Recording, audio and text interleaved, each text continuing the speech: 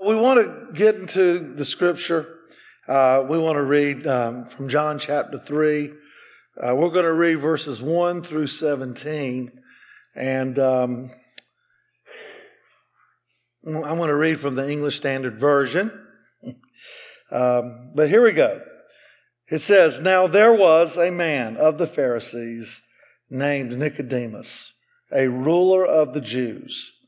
This man came to Jesus by night and said to him, 'Rabbi, we know that you are a teacher come from God, for no one can do these signs that you do unless God is with him.'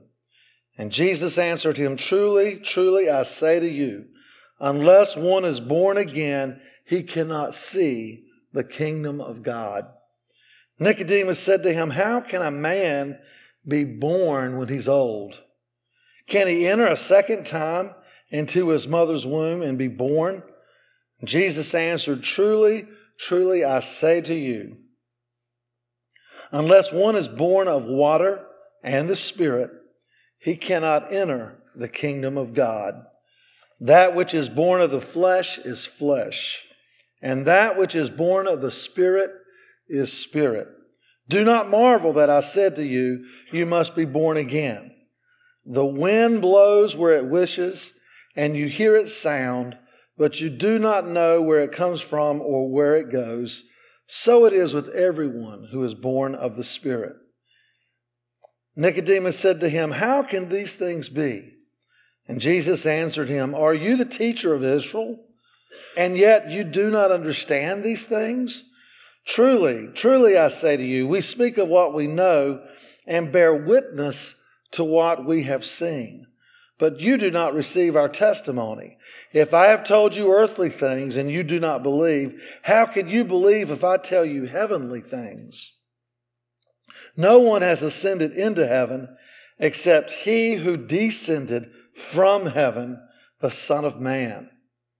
And as Moses lifted up the serpent in the wilderness, so must the Son of Man be lifted up, that whoever believes in him may have eternal life.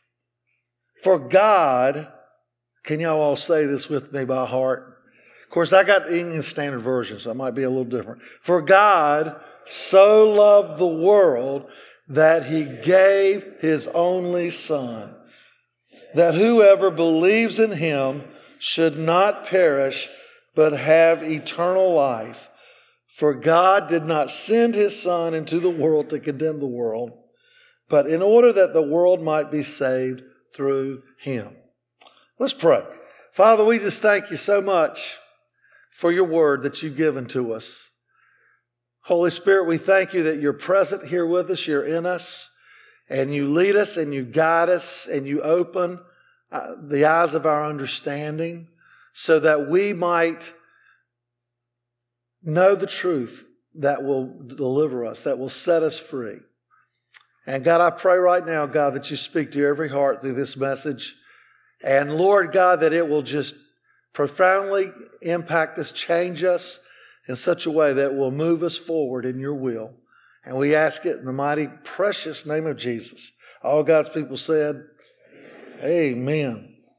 Well, if I had to put a title on this, which I did, I would call it New Heart, New Spirit, Happy New Year.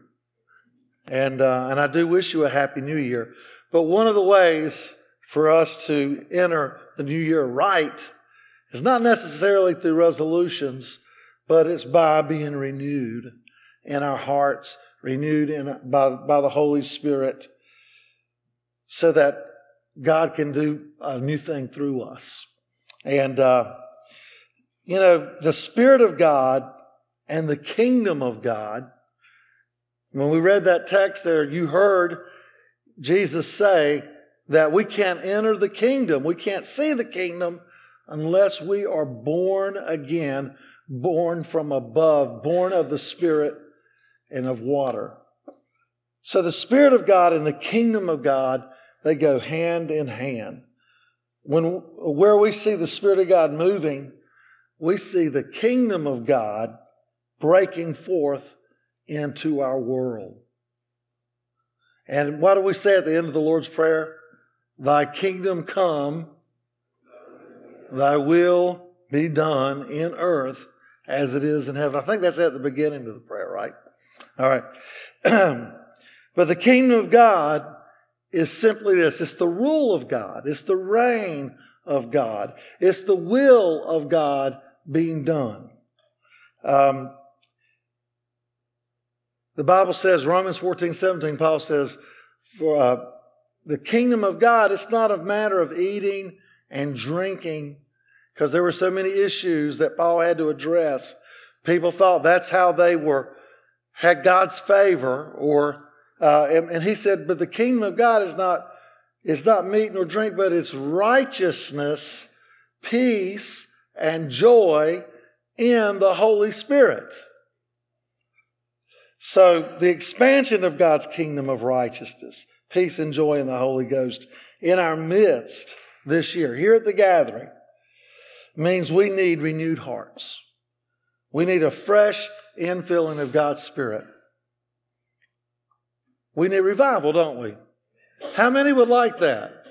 I know I would love for God to touch my heart and renew me so I can start a new year for Him. So we pray that. Breathe on us, Holy Spirit. Lord, revive our hearts to love you fully.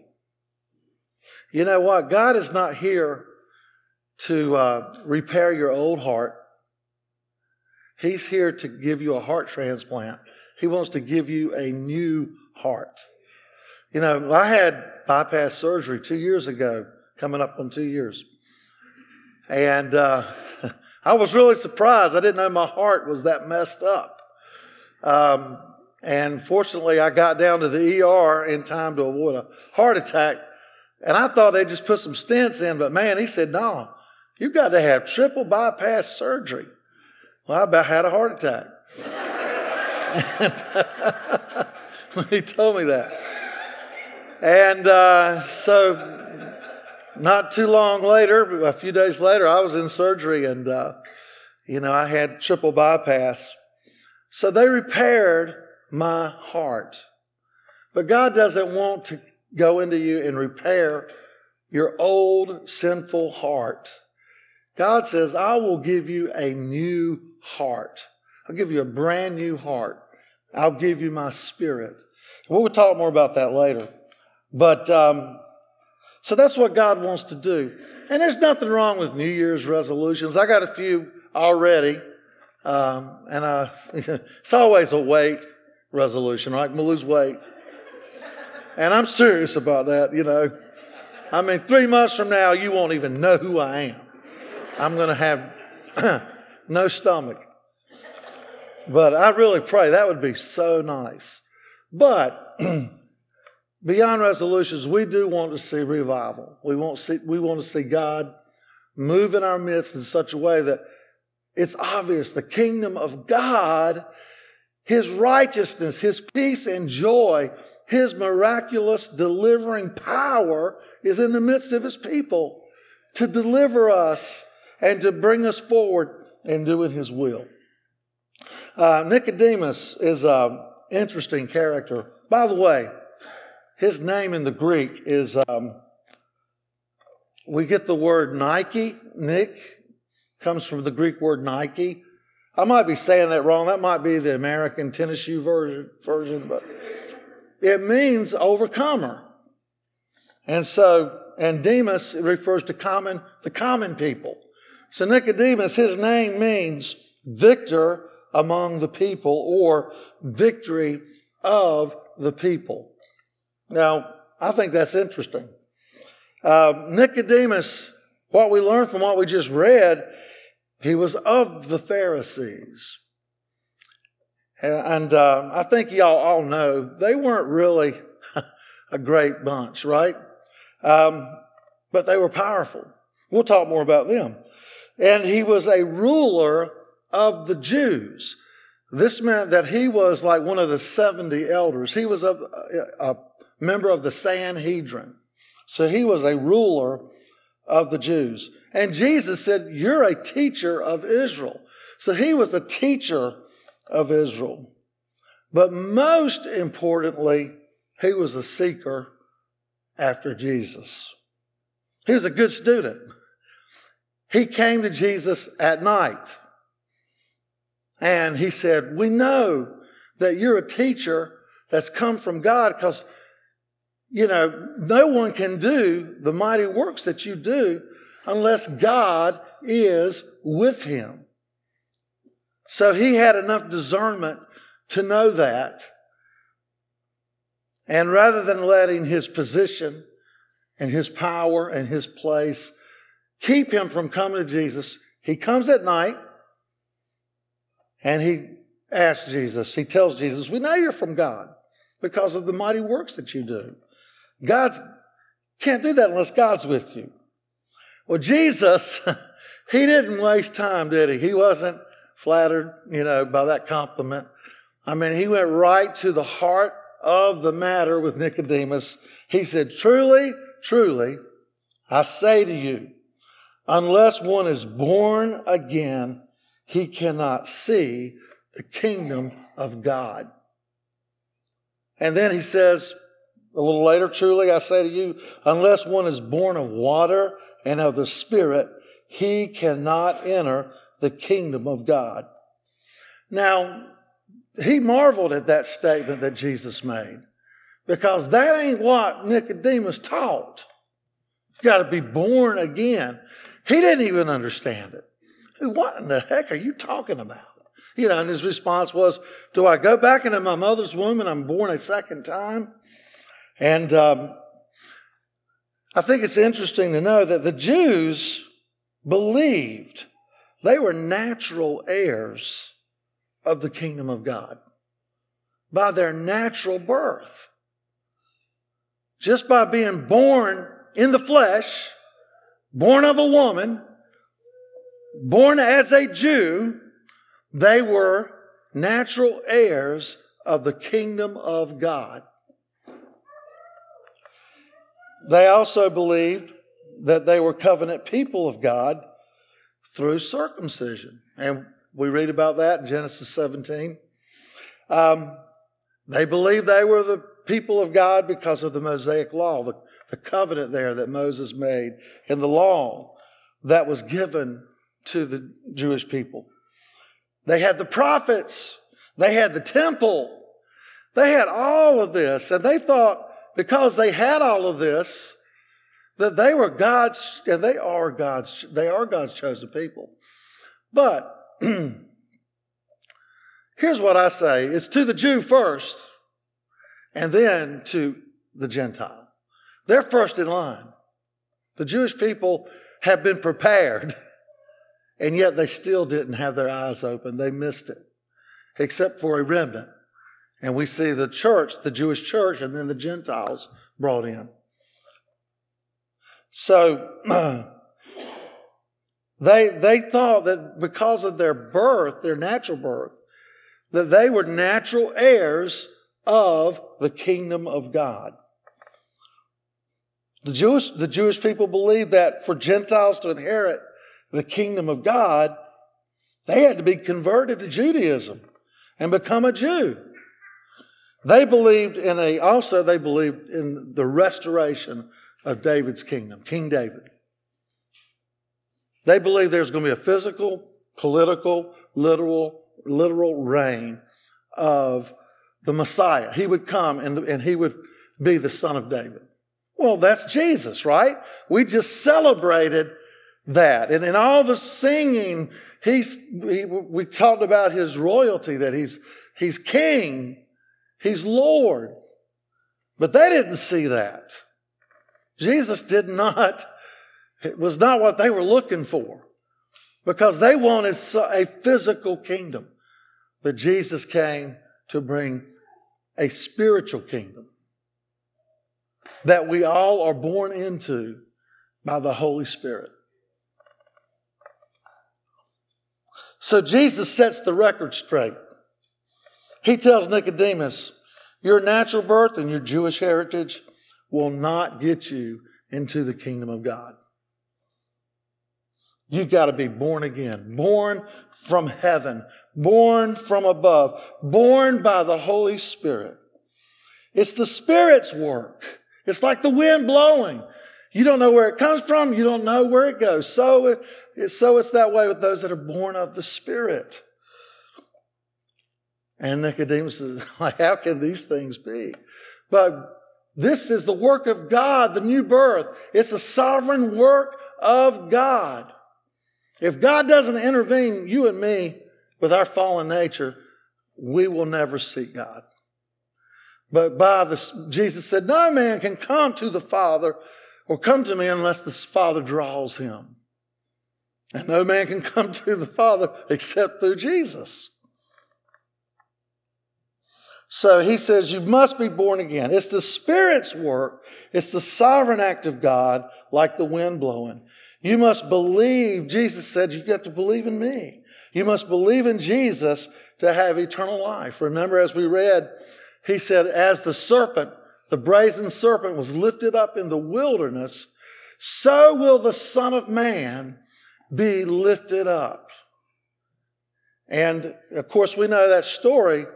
Nick explained that story in the first service.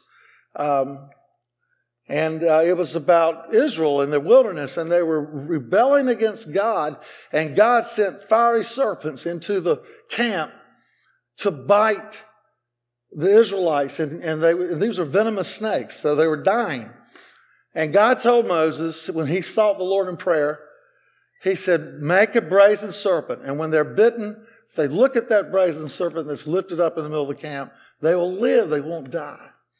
Well, that was a picture of Jesus Christ, who brass speaks of God's judgment. If you look in the Old Testament, brass is always a symbol of God's judgment. And so God made him who knew no sin to become sin, that we might be made the righteousness of God in Christ Jesus. So Jesus became that serpent. He became that sin. And God put upon him our sin. He became that sin offering. And he became the sin bearer. And he drank the cup of God's wrath on our behalf so that we would not know the judgment and the wrath of God. That's coming. But we will know the favor of God because we stand complete in the righteousness of Jesus Christ. And that alone makes us worthy. So, he's like that brass serpent. And when we are bitten by sin and we feel the bite and we know that death ensues, that is eternal separation from God. When we feel that sting, we hear the good news preached in the gospel where Christ is being lifted up as we proclaim the good news. And hearts that feel that death coming on them look to the cross and they are saved. And their sins are removed, cast into the sea of forgetfulness to be remembered no more, removed as far as the east is from the west. What a wonderful grace of God. So Jesus is not teaching a new doctrine. It was foretold by the prophets and Nicodemus, a teacher of Israel. He should have known this. He's a teacher of Israel. He knows the law. He knows the prophets. The law and the prophets pointed to Jesus. They didn't point to some Pharisaical legal system that was governing Israel. But in Ezekiel chapter 36, verses 25 to 27, Ezekiel says, now remember, Israel's in exile when Ezekiel prophesies this. And he promises God's going to bring them into the promise, back to their homeland. And he says, I will sprinkle clean water on you, and you shall be clean from all your uncleanness. And Jesus said, you got to be born of water and the Spirit. I think that water just describes the work of the Holy Spirit, is to cleanse us. He says, and from all your idols I will cleanse you. Israel went into exile because of idolatry. By the way, that's why the Pharisees came forth as a strong religious party because they didn't ever want to go back into idolatry. So they were going to make sure they were going to keep idolatry out of Israel by making a system that no man could live by. Anyway, he says, and I will remove the heart of stone from your flesh, and I'll give you a heart of flesh. So he's going to take the hard heart. He's going to give us a new heart, a heart that is soft, that's pliable, that's teachable. And I will put my spirit within you and cause you to walk in my statutes and be careful to obey my rules. In Jeremiah 31, the prophet says in 31 through 34, behold, the days are coming, declares the Lord, when I will make a new covenant with the house of Israel and the house of Judah. What did Jesus do when he did the Lord's Supper? Today, this is the new covenant. This blood, it represents the new covenant. All right? I will make a new covenant with the house of Israel and Judah, not like the covenant that I made with their fathers on the day when I took them by the hand to bring them out of the land of Egypt, my covenant that they broke, though I was their husband, declares the Lord. For this is the covenant that I will make with the house of Israel after those days, declares the Lord. I will put my law within them, and I will write it on their hearts. And I will be their God, and they shall be my people. And no longer shall each one teach his neighbor and each his brother, saying, know the Lord. For they all know me, from the least of them to the greatest, declares the Lord. For I will forgive their iniquity, and I will remember their sin no more. I forgot my Bible, and I forgot to put this scripture on this iPad. But if you want to look at the Pharisees that Nicodemus was a part of, they had made a works-based righteousness that you're saved by your own righteousness, by obeying the law. And it became very legalistic. And if you want to see what Jesus thought about the Pharisees, read Matthew 23. Because there's 7 woes where he says, woe to you, Pharisees. And the one that I was going to read to you, he talks about how you travel land and sea to make a proselyte. And when you make him, when you convert him, he becomes twofold the child of hell than you. That's pretty strong indictment, isn't it? And yet this was the religious environment of the day when Jesus came. They had put their tradition of the elders before the law itself, you know. But this is what happens when you stray from the Scripture. This is what happens when you don't have the Spirit. You know, I heard a quote one time, with the word only we dry up. That was the Pharisees. With the Spirit only we blow up. That's Pentecostals.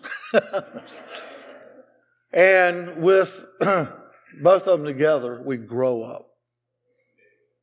And so we need both of them. But Jesus died.